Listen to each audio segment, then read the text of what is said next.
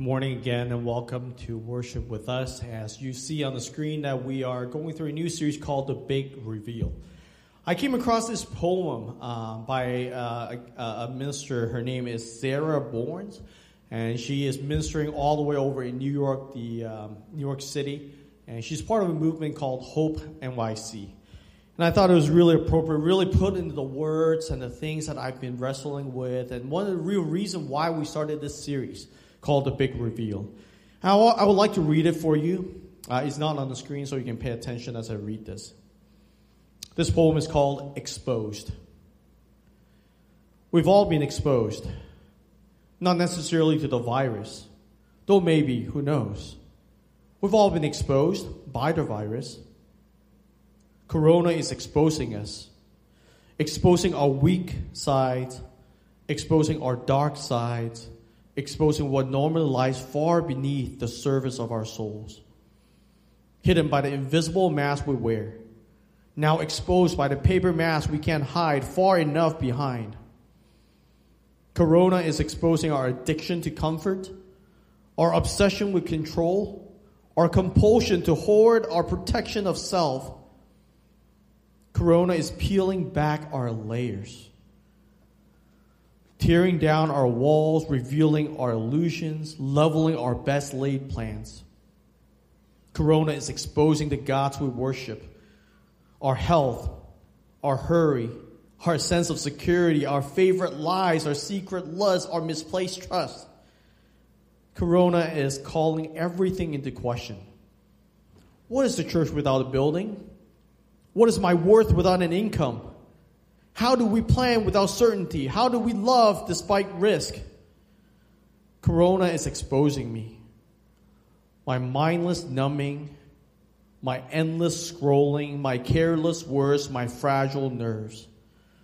We've all been exposed. Our junk laid bare, our fears made known, our band-aid torn, the masquerade done.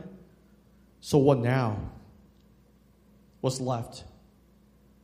Clean hands, clear eyes, tender hearts. What coronavirus reveals, God can heal. Come, Lord Jesus, come. Have mercy on us. What a timely and accurate poem.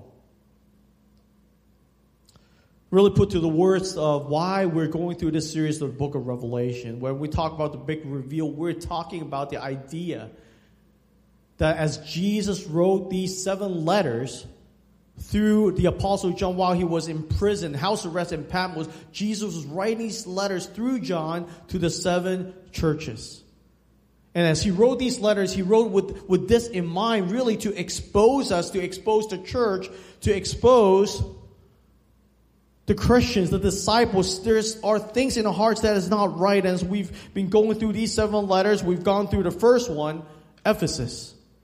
And here in Ephesus, we saw that Ephesus was a church of a thriving ministry, yet they've forgotten, abandoned their first love. Then we went to the second church last week, the church of Smyrna, in which the only one of 2 churches in the 7 church, among the 7 churches, that God had no rebuke. And so this week, we're going to take a look at the third church, Pergamum. The church Pergamum. But before I do that, I want to tell us a little story that I had when I was in college. When I was in college, my last year in college, I lived with 3 other guys, and all of us are heavily involved in our collegiate ministry. We're all leaders, and subsequently, there are a lot of traffic in and out of our apartment with Bible studies, prayer meeting, equipments are stored in our apartment. So what happened is, we're so tired of giving our key to people that we decided not to lock our doors anymore. Because on any given day, there are people coming in and out of our apartment. And sometimes we're in class, sometimes we're in meetings, so we just decided that why don't we just leave the door unlocked? Not a good idea, you're probably thinking, and you will be true, actually. Because we left our door unlocked, and so people come in and out. But what ended up happening was that we never have any thieves or robbers come in and take anything from our house. We have guitars, we have projectors, we have all sorts of expensive stuff. What ended up happening was there was a group of sisters in our fellowship that really loved us, decided to play prank on us. So hopefully they're not listening to this sermon. But what they did was they came into our apartment every Friday night. Friday afternoon, we'll play basketball. All the brothers go play basketball. And then by the end of the afternoon, we came back. And we walked in, we realized that there's something different in our apartment. The door was closed. We opened it. It was unlocked as usual. But when we walked in, we started seeing these toilet paper hanging off of our lamp in the dining room. Then we're, someone came and TP'd us. It's not that bad. We can clean that up. But what happened next is we walked into each one of our 2 rooms. 4 of us share 2 rooms. When we walked into the room, what we realized was that our room, while it's the same room that I've been going to, sleeping on, and there's a restroom in there too, the things in our room are completely swapped out. So what they did was they literally changed everything, moved our clothes, moved our blankets, moved our pillows. They have swapped things with my other roommates in the other room. They take our towels away and they put our toothbrush and completely messed up our apartment. They took stuff from the restroom I won't name the items, but they put it into the kitchen. They put the forks and the chopstick into our bedroom, into our drawer. They move our pens, our textbooks. They just completely swapped out our bedrooms, our whole apartment. And you might be thinking, man, if you leave your door, don't you think that people will come steal your stuff? But what I realized that day, at the end of that day, was that most of the time attacks don't just come from the outside. Sometimes the attack actually come from the inside. It was an inside job that these sisters swap us out, and you have no idea how mad we were. Yes, we were ministry leaders. Yes, we were God's servant. But I've never prayed more for God's grace and mercy so that I don't do anything stupid to those sisters. The reason why I share with you about this story is simply because of this. That sometimes as Christians, our biggest struggles not necessarily happen on the outside, what people can see. A lot of times what our struggles, our temptation happen is really on the inside. See, the church of Pergamum, here's the 3rd church that Jesus is writing to, happens to be a church that stood firm for Jesus. They held firm, held to the name of Jesus in spite of persecution, some of which we explained last week in Smyrna. But yet those are those people who held fast to the name of Jesus ended up compromising their lives from inside and out. They start compromising what they believe to be true about God. So the attack was not so much on the outside that there were persecution, but the attack was really from the inside that they start compromising. And so Jesus addressing to this church, and there are a couple of things that he said that was commendable. But then there are also a few things that we will see that Jesus are rebuking them on. So if you have your Bible with you, please turn to Revelation chapter 2. It's the last book of the Bible, Revelation chapter 2. We're going to pick up the letter from verse 12 in chapter 2. Revelation chapter 2, verse 12. If you have your Bible, please open it up. And if you're not, follow along on the screen. Here's what the Word of God said. And to the church and the angel of the church in Pergamum write, the words of him who has the sharp two-edged sword. I know where you dwell, where Satan's throne is. Yet you hold fast my name, and you did not deny my faith, even in the days of Antipas, my faithful witness, who was killed among you, where Satan dwells. But I have a few things against you. You have some there who hold the teaching of Balaam, who taught Balak to put a stumbling block before the sons of Israel, so that they might eat food sacrificed to idols and practice sexual immorality. So also you have some who hold the teaching of Nicolaitans. Therefore repent. If not, I will come to you soon and war against them with the sword of my mouth. He who has an ear, let him hear what the Spirit says to the churches. To the one who conquers, I will give some of the hidden manna, and I will give him a white stone with a new name written on the stone that no one knows except the one who receives it. Let's pray together. Heavenly Father, thank you again for your gift of your word. that each week, every day, that we get to open your word and hear from you. So the Spirit of God, would you illuminate our mind, illuminate our hearts, help us to see the things you want us to know, believe, and obey. God, would you speak through me this morning? Use the words that you put in my heart to encourage, to exhort. If there anything that is not of you, God, I pray that you will keep them away from my mind, from my heart, so that I won't say those words. God, we come before you. We ask that you'll bless our time in the word. Help us not to be just merely listeners of your word, but be doers of your word. May the words of our mouth and the meditation of our hearts be pleasing to you. O Lord, my rock and my redeemer, would you get glory among us this day? In Jesus Christ's name we pray. Amen. If you go to Pergamum today, still today, you will see that Pergamum actually exists high up on a hill. Pergamum, we're going to call it today, it will be called the Church of the Compromising Church. You will sit up on the hill. It will be 1,000 feet above sea level. So if you go to Turkey and you go to the city of Pergamum, you will see the city high up on the hill. Unlike Smyrna, unlike Ephesus, who is at the seaport, they are a city on a hill.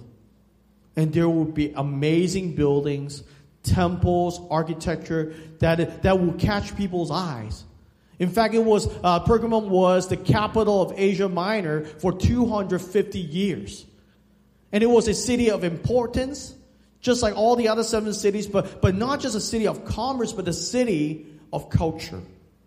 It was a place kind of like Washington, D.C., where people are educated, people are making decisions, would go to that city, would be part of that city. And while being high up in elevation, it provides great security for the people living there. There will be walls around the city. If any of you follow any military history, you know that high ground is always better ground. And yet in this city is where Jesus wrote to the church. By now you should be familiar with the pattern of every single letter. Every single letter began with Jesus identifying himself personally. There's a unique quality of Jesus or character of Jesus or name of Jesus that Jesus will be giving to the church. And here what it says to the church of Pergamum, verse 12, and to the angel of the church in Pergamum write, Jesus through John write down this to the angel, to the messenger of the church in Pergamum. He write this for them to hear. Here's what it says. The words of him, meaning Jesus, who has the sharp two-edged sword. So here Jesus identifying himself as the two-edged sword. It was a familiar imagery for them because right before they come to this letter in chapter 1, we see that imagery. Jesus calling himself, out of his mouth there's a two-edged sword. And for those of you who are familiar in the scripture, you know that the two-edged sword represent the scripture, the word of God. Hebrews chapter, we see that in the armor of God, Ephesians chapter 6, that the sword of the Spirit, it is the word of God. We also see that in Hebrews chapter 4, that the word of God has this function of not just inspiring, communicating information or teaching, but the word of God also have a function of judging. Because Hebrews chapter 4 verse 12 says that it judges the deepest part of our lives. And this is the image that Jesus is giving to the church of Pergamum to tell them that I am that two-edged sword. Not just one-sided, but a sharp-edged sword. And my word is to be the judgment on you. And many times as Christians, I think we kind of mistakenly think that there will be no judgment on us. And somehow we believe, and that would have been half of the correct answer. Because it is true that by faith by faith that we put our trust in Jesus, that on the last day of judgment, in the day of judgment, final judgment, there will be no punishment, no judgment on us because Jesus' blood has washed us away. But it is also true that Jesus, through his word, says that we will be judged by the way we live in this life. So yes, you will not be judged when Jesus said, did you put your faith in me? Will you go to hell? Will you go to heaven? You will not be judged to go to hell because of your trust in Jesus, your surrendering faith in Jesus. But the work that we live out in this life, the way we live while we're on earth, Jesus said there will be judgment of that. And as you will soon find out why Jesus made this a particular thing to the church of Pergamum is because Jesus is about to judge the lives that they live while they're in Pergamum. We will be judged. We are not going to be condemned to hell, but it says that our work in this world, the way we live, will be judged by the very truth and word of God. It will not because God loves us more and favors us. It will be judged by the very word of God. And so the question we ought to ask ourselves is this: does our life stand up to the truth of God? But before Jesus gets there, Jesus gives them a commendation, because there were some amazing things that they're doing in the city of Pergamum. Here's what he says. Jesus commended them for holding fast to Jesus' name. In the face of persecution, they did not waver. They stood firm and said, I still believe in Jesus, no matter what. Look at what verse 13 says. He says, Jesus says, continuing his letter, and says this: I know where you dwell, where Satan's throne is, yet you hold fast my name, and you did not deny my faith, even in the days of Antipas, my faithful witness, who was killed among you where Satan dwells. We see this phrase time and time again. I know. This time, Jesus, I know where you live. And the place where Pergamum is not as pretty as I just described earlier. Because Jesus does not describe this citadel that they're sitting on, this high place and how secure they are. Jesus described the city of Pergamum, a name that none of us want our city to have. He called this city, Pergamum, the Satan's throne. And just to double up on that, at the end of that verse, he says, not only Satan's throne, it is where Satan dwells, where Satan lives. Now, I know Las Vegas got the nickname the Sin City. Pergamum had it worse. It is Satan's throne. It is where Satan sits and where Satan lives. It's worse. Your city is called Sin City. At least Satan is not there. Maybe he's just doing some work there. But Pergamum, Jesus said, is a city that Satan's throne is at. Why? The reason why is because while Smyrna is a city that had the first emperor worship temple, Pergamum had 3. They did not build the first one, but they catch up by building 3. We see in the picture here the Temple of Trajan, one of the temple that was built. And as I explained last week through the city of Smyrna, that the believers at the time were pressured, the citizen of Roman citizens living in the modern day Turkey, Asia Minor back then, that they are supposed to pay homage, to pay loyalty. They're supposed to burn incense annually to these temples to pledge their allegiance to these emperor, to these Caesar. They are supposed to declare that Caesar is Lord. And Pergamum is filled with imperial worship like this.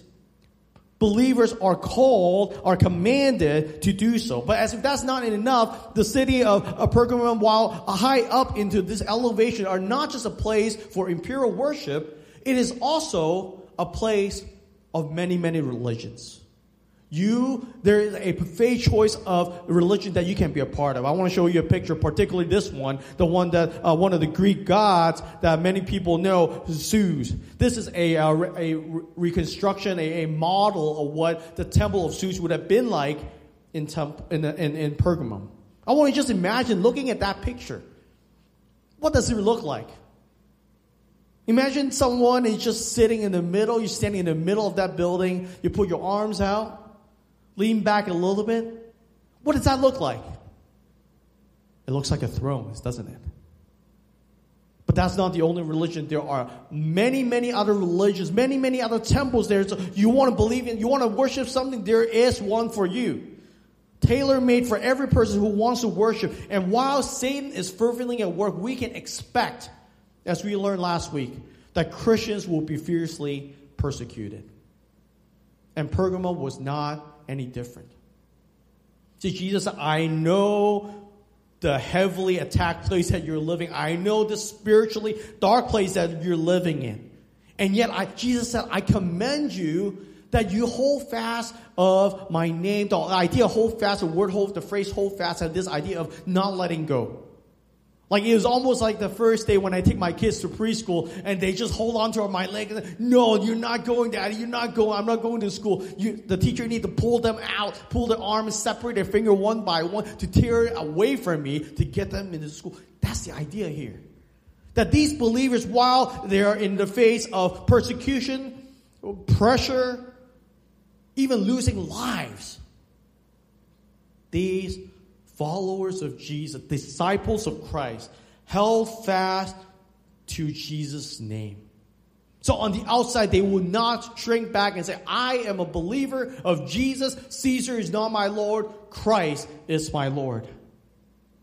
And Jesus even gave them an example that one of their own martyr by the name of Antipas says, you did not deny your faith. You did not turn back against me. Even in the days of Antipas. And I love that title, My Faithful Witness. If you just turn your page 1 over to Revelation 1 again, you know who's being called the faithful witness? Who gets that high honor to be called faithful witness? It was Jesus Christ himself. So you can see how Jesus really honored what these believers have done for them.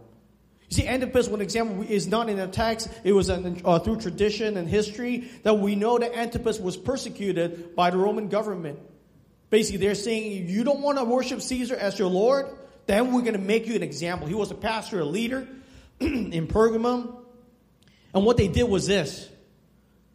Just to give you a sense of how evil, how dark the city of Pergamum was. Instead of just killing him, burning him, they created this device called a brazen bull.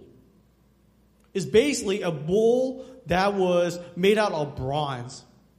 And they will put that person in the light of fire underneath. And as you look at the picture, you see that there is the nostril of the bull, but also you see there's a trumpet in the bull. What they're doing is that as this person is being roasted in hot fire inside of that bull, the person will be screaming and crying, and the trumpet, the sound that will come through the trumpet will not be the person screaming and crying. It will be the person almost making this roar sound, this bull horn sound. And the nostril of that bull will be smoking, with smoke's coming out. And imagine that day you're walking along the street and then you just hear this roar of a bull. Smoke coming out of this bull.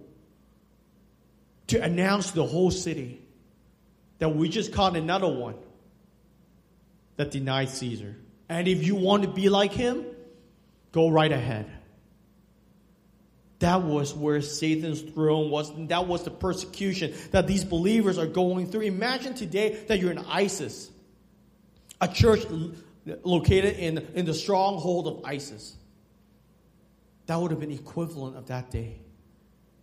And yet Jesus commended these believers. You stood firm. Like your leader Antipas, you did not deny me. And I hope this is an encouragement for some of us. As I said last week, there will be some of us who are standing firm before the Lord and we're suffering, we're being persecuted, and you're wondering, would that ever end? I want you to know, and I think, believe Jesus wants you to know. He knows what you're going through. But then there's the word that we didn't hear last week, but the week before, and we'll continue to hear. The word but. That while the church is holding fast and to the name of Jesus, all was not well in the church of Pergamum. Because Jesus is about to point out not one, not two, but a few things that was wrong with that church. That was wrong with the people in that church, the believers in that church, the church that stood firm for Jesus. Hear what he says. Jesus rebuked them for making compromises to the world. Revelation chapter 2, continue on, verse 14. He says this, but I have a few things. You remember? Ephesus is one thing. Smyrna has 0 thing. Pergamum have a few things. What are those few things? I have a few things against you. You have some there who hold the teaching of Balaam, who taught Balak to put a stumbling block before the sons of Israel so that they might eat food sacrificed to idols and practice sexual immorality. So also you have some who hold the teaching of Nicolaitans. There's a lot of names here, a lot of unfamiliar names to you. There, who's Balak, who's Balaam, who's Nickelodeon. Like my kids watching the shows on Nickelodeon. So what's wrong with that? I grew up on watching that. What are all these things here, right? So let me unpack this for you a little bit and as quickly as I can. Balaam, Balak, or his story from Numbers chapter 22-25. Balak was a king, a Moabite king. He wanted to curse the people of God. So he hired a prophet, and his name is Balaam, and he was trying all he wants to curse the city, the people of God. And God, in His divine sovereignty, keep making His curse become blessing. And so Balak got so upset. It's like, I told you to curse the people of God, and now you're blessing them. So Balaam finally, instead of cursing, in Numbers 31:16, he started infiltrating by teaching spreading false teaching to the people of God. Since he cannot curse them on the outside, you know what he did? He started spreading these false teaching among them and saying, well, you can do whatever you want. You're a people of God.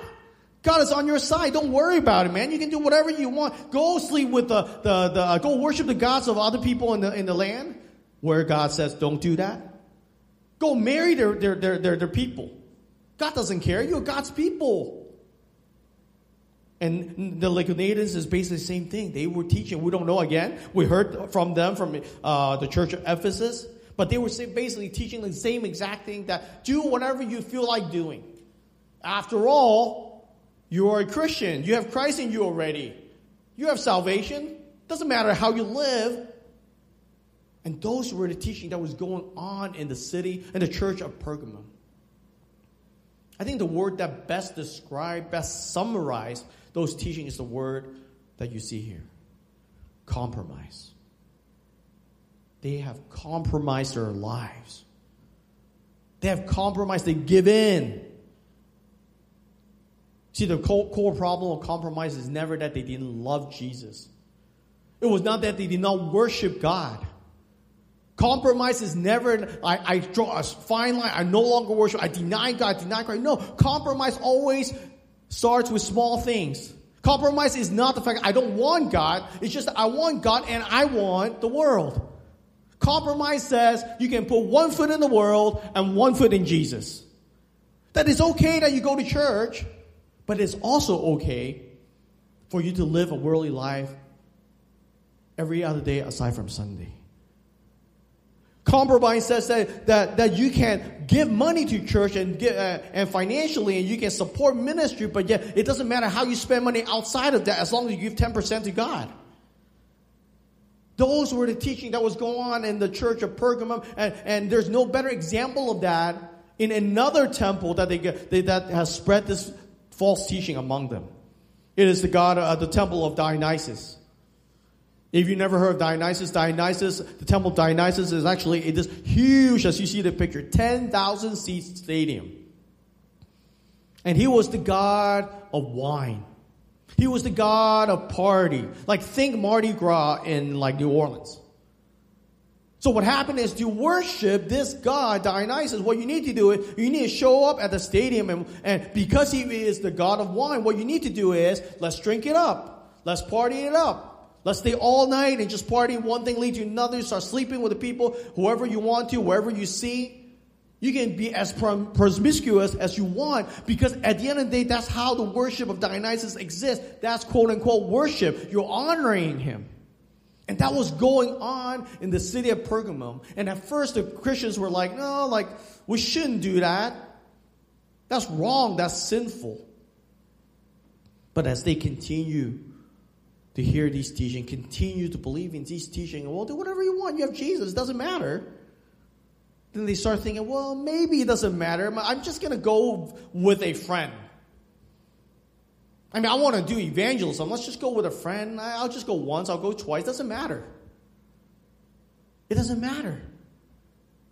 Maybe after work, we'll go hit it up and I'll leave early. One thing led to another. They just start going. And they said, well, I love Jesus, but I need to take a little edge off at the end of the work week. I really worship Jesus. I go to church on Sunday. But Jesus doesn't care about me going to this party at the end of the week. And before you know it, the church of Pergamum was drifting farther and farther and farther away from God. And Jesus said, I know what you have done. I have this thing against you because you have compromised your life to the world. Isn't it true today? We face the exact same temptation. It might be looked differently on the outside, but inward looks exactly the same. And here's the problem with compromises. They always start from a small thing that leads to a big thing. The temples, the idols, the figurines at the time in the city of Pergamum was made up of marble stones. These are not, but they're white.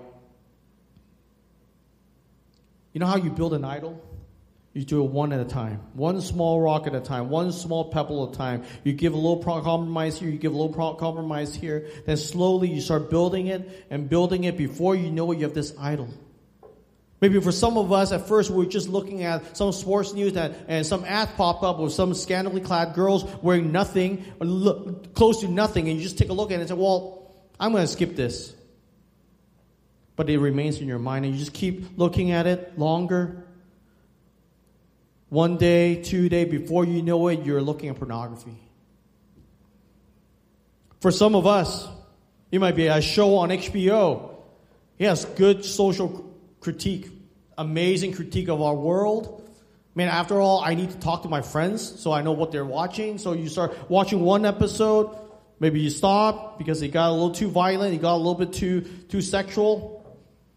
But you go back again. One episode led to another episode. One watching led to binge watching. One thing led to another thing. For some of us, maybe we just kind of skip church once in a while. I have homework to finish. I have final. I have work deadline to meet. Let me just kind of take care of that on Sunday. Or I skip my small group. It's just one time. Just one time. I mean, come on. Like, I need a break once in a while.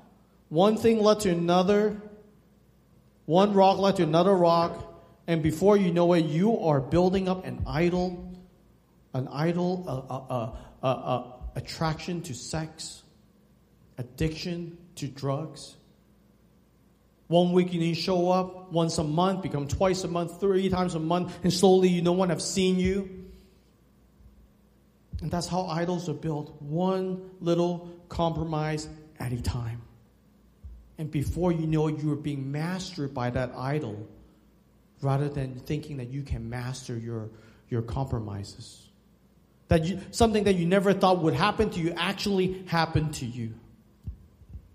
And here's a question I want to ask you, and I have been wrestling with my own life. What kind of things are you compromising to right now? How have you compromised your life to the things of this world? What kind of things in our culture have this hooks in deep in you that you don't realize until you step back a little bit and think, I'm no longer the master of what even good things, but now those good things, seemingly good things, now have a deep hook in me and master me and become idols of me, for me. I think for some of us, it might be simply what we described here as literal it is, or sexual temptation. That perhaps you have slowly built up this tolerance to pornography that you no longer feel any pain, any shame in watching it. Maybe that's what you're struggling with. For some of us, it might simply be just the way we use our speech. We crack a joke here at work, crack a joke with my friends. Before you know it, everyone is your target. You start saying coarse things and mean things, and you don't think that it matters to people because, after all, I'm just joking around. And for some of us, it might be just the way we use language, use our words. It's not a cuss word. It's not a foul language, but it's close. One thing led to another. Maybe your friends are saying more. You say, oh, yeah, I can say it. I saw another Christian say it. God will forgive me. For some of us, maybe making compromises at work. Go in late, leave early. Half an hour lunch become 40 minutes, 45 minutes, an hour. Supervisor can't tell. Cut corners. I'm done with my work. I won't report it because if I report it, I'll get more work. Maybe for some of us, just telling the truth. We've been compromising the truth. We moved. Guess what we do? We'll continue to report with the old address, so you can go back to the same school. Because my friends were there. It's a better school. Or you get paid by cash. Don't have to report to IRS. Everybody does that. I don't even make enough money to cause a flag to be raised at IRS. Who cares? There are people who are making millions of dollars. I'm barely making $1,000. No one will find out. No one cares. I'm not cheating government.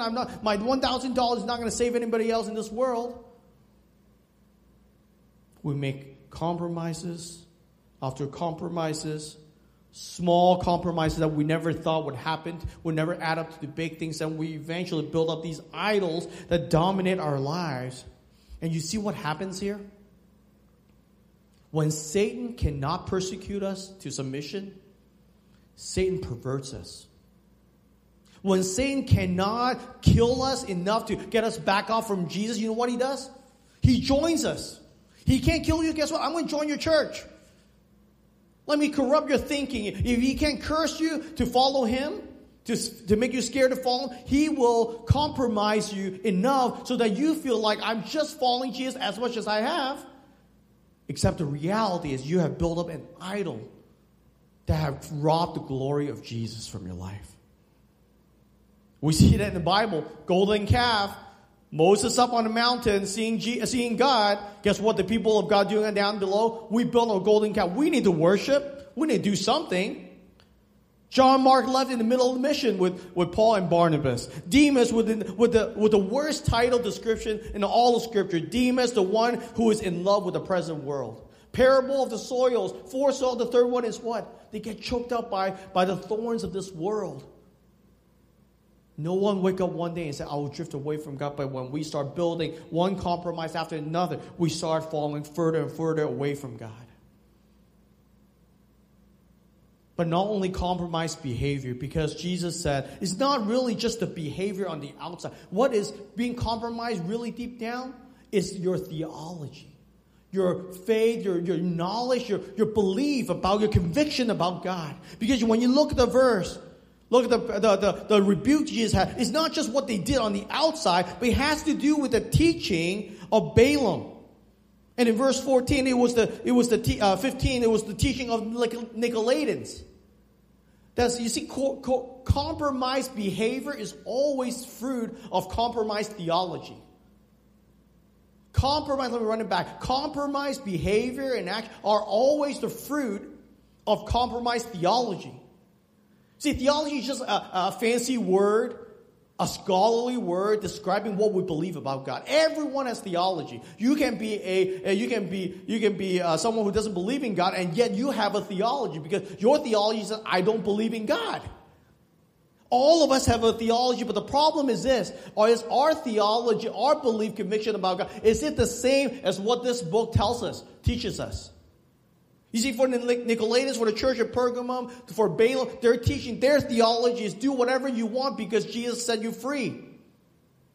You can do it to your heart's desire because now you've been freed by Jesus. The grace of Christ have given to you. You can do whatever you want. Live it up. There's no judgment.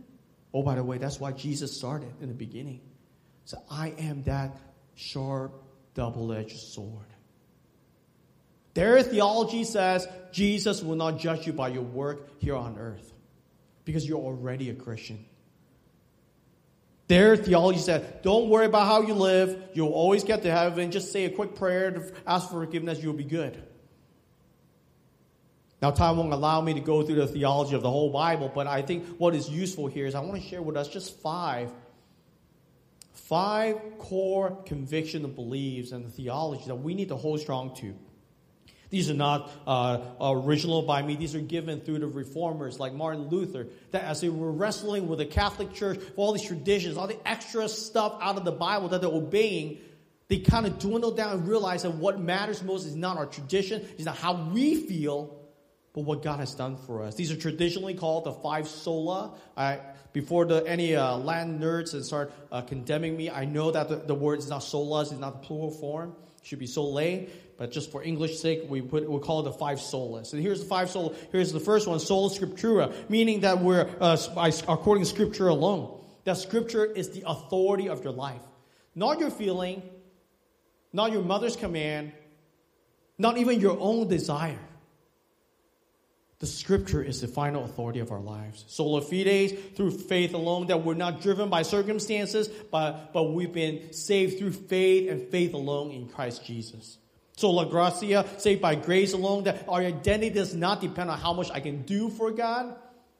Our salvation comes completely through grace because we're all sinners at the foot of the cross. Sola Deo Gloria means for the glory of Christ alone, that the meaning of your life, the purpose of your life is not to get a career, is not to get a family, is not to get retired, is not to die nicely or live in a luxurious life. No matter how much money you make, how old you are, your purpose of life is for the glory of God alone. And here's the last one, Solus Christus, in Christ alone. That we only have power and strength, and the only ability to do anything that is pleasing for the glory of God is in Christ alone. Our identity is in Christ alone. But you know what are the common denominator for 5 of these solas? While they are for us, ultimately they're not about us. Here's the test for you. Is your theology about God, your belief about God, is it more about you, is it more about God? You know you're always having the wrong theology when it's all about you, it's never about God. I paid top dollars to study in seminary, and one of my theology professors taught me this simple truth. And I can't believe I paid that much money for it. Yet I'm still learning about it, and it's simply this. The moment we're convicted that God is God and we're not, we're on the way to being sanctified and mature in our faith. God is God and we're not. That's what our theology needs to come down to. You see, for the people of Pergamum, Christians in Pergamum, it was not that. It was God is God, that's great, but I also have my part too. Let me live it up and while I live for God.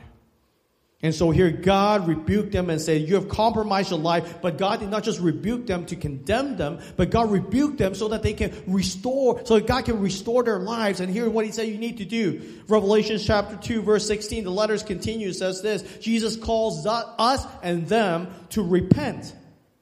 Therefore repent, if not I will come to you soon and war against them with the sword of my mouth. It should sound familiar to us. The letters to Ephesus ends with the same instruction, command to repent. Throughout Scripture, we're called to repent. Every time we drifted away from God, repent. Every time we have fallen, repent.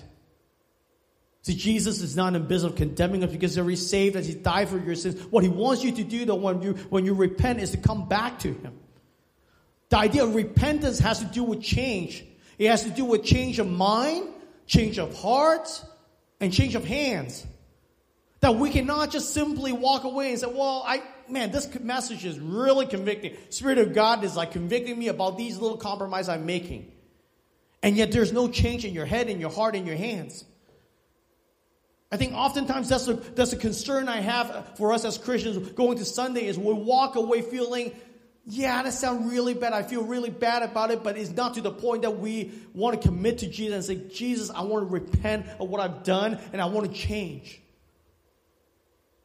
And so do not walk away today from the sermon, from our worship time thinking, well, that feels kind of bad. I feel kind of bad that I compromised my walk with Jesus, my life to the world. That is not repentance in and of itself. Repentance have to do with coming before God and say, God, I want to change. And I cannot change unless I come to you. The whole point of repentance is restoration. The whole point of repentance is that Jesus said, I know you can't. I know you've fallen again for the thousands of times, but I'm going to restore you and give you strength. But you have to recognize you have done something wrong against me and willing to commit to change, make that 180-degree change to the way of my life, the way of my command. And when we don't, Jesus said there's severe consequence. He says this, if you do not repent, I will come to you soon and war against them with the sword of my mouth. It is that serious that Jesus does not want us to compromise our lives, both for your sake and for His glory's sake. Because the moment you start compromising your life, the moment you start building up this idol, getting bigger and bigger, what happened is your witness for Him will start getting smaller and smaller. That's why you're left on earth to bring glory to Jesus. So that more people can see, taste, and hear the glory of Jesus Christ. But if your idol is so big, no one can see that anymore. And Jesus, I'm going to come and correct you. And the language you use is, I'm going to fight you, war against you. He's going to correct that with His truth. Because you are His means here on earth to bring glory. You're part of His plans to fulfill the glory of God here on earth. And He will see to it that you will come back around. And whatever it means that He will use, based on the Word of God.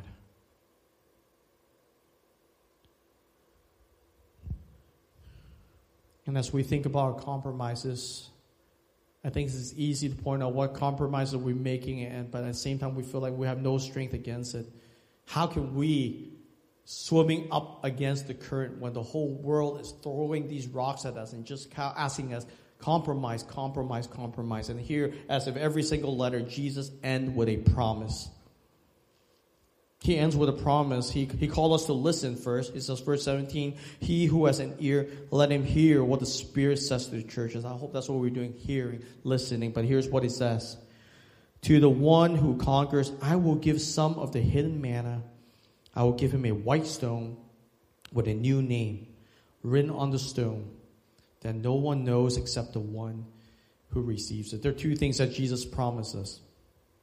The first one that He promises is that this hidden manna. We don't know what it is, but we know from Scripture that manna was given to the people of God back in the Old Testament in the desert. When they're wandering, by the way, in the midst of disobedience, God provided manna, basically these white, flaky, sweet stuff, that every single day they get to collect them and go home and eat. They'll collect as much as they want, just eat it all, and then the next day they go get more. Talk about grocery shopping. Just go outside. I can send my kids out to grocery shopping now. And the whole idea of manna is that God will satisfy, God will complete and support, give us the strength, give us our necessity, give us our sustenance that allows us to live. And here Jesus is saying, remember, I'm promising you, you don't need these compromises. You know what compromise does to you? They always overpromise and underdeliver. They will never satisfy you as they claim to be. The sex will never be as good as you think. Afterwards, you will feel guilty. The gluttony, that the food that you're consuming will not make you feel better afterwards when you just keep eating. The approval that people give you, that you think you're getting, is not going to satisfy you because you're going to end up doing more things to earn people's approval. And Jesus said, I'm going to give you manna that does not come from the world because I am the bread of life. You can rely on me today. I am your strength today. You can come to me, be satisfied. You can come to my word. You can pray to me. It will satisfy you. But not only did He promise things for today to fight a battle against compromise, He gave us this great promise of the white stone. Of the white stone, He says a white stone that will have a new name on it, and it will be a name that nobody else would know. It will be personalized to you. I don't know what my name would be in heaven, but it will be a new name. See, Jesus promised us that I'm going to give you a white stone. You see, when we look at these white stone, when the people at Pergamum look at the white stone, it will remind them of all the compromises that they've made. It would have reminded them of the defeat and all the disobedience that they have against Christ, and they will feel shameful. And I love it that Jesus said, I'm going to take the white stone, I'm going to redeem them. Back in those days, there are many instances they used white stone, one of which was when you are a winner. When you are a winner in a race, you're given a white stone almost as a ticket to go to the winner's banquet. And you will have your name on it. And on the way in, the only way to go into this banquet would have been you holding this white stone of your name on it. And then it will be a ticket to the greatest party, greatest celebration there is. Isn't it interesting that Jesus, to one who conquers. Before, when you look at these white stones, these compromises, you're thinking, I'm a loser. But Jesus said, no, you're not. I promised you by the blood of by my death and resurrection, I made you a winner. You can hold on to these white stones. You know, I have a name for you, a special name, a personalized name for you. And you're going to go to this big banquet, big celebration at the end of time. It will be way better than the party that Dionysus is throwing out there. It will be way better than any compromises you're making. But it will not be now, but it will be future. There will come a day that you'll be holding this stone. When the end of time will come, you'll be holding this stone. You have your name on it. And I will let you come in to this celebration with me forever. That's what Jesus is promising us. These white stones was one defeat. Now these are victories, signs of victory that we have in Jesus. So Jesus said, do not settle for those compromises anymore. Do not sacrifice your own joy, fulfillment, and purpose for these compromises. Let me be your eternal hope and joy. I shared in the beginning the story of our apartment being trashed and messed up. One of the reasons why was because our doors were not locked. Our doors were not locked. Anyone can come in and out. And here my encouragement and exhortation to you. Lock your door. Lock the door of your hearts. So that you lock the doors of your hearts against compromises. Lock the doors of your hearts against fleshly desires that might feel good. Lock the doors of your heart against idols. Lock the doors of your hearts against false teaching. Teaching that says you are the center of it all. Open only your hearts to Jesus Christ.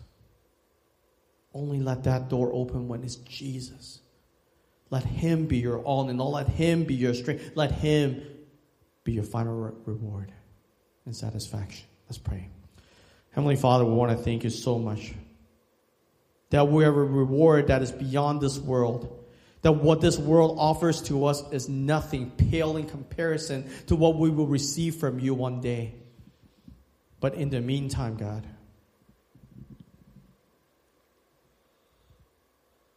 if you have convicted us today about our compromises we've made, cause us to repent.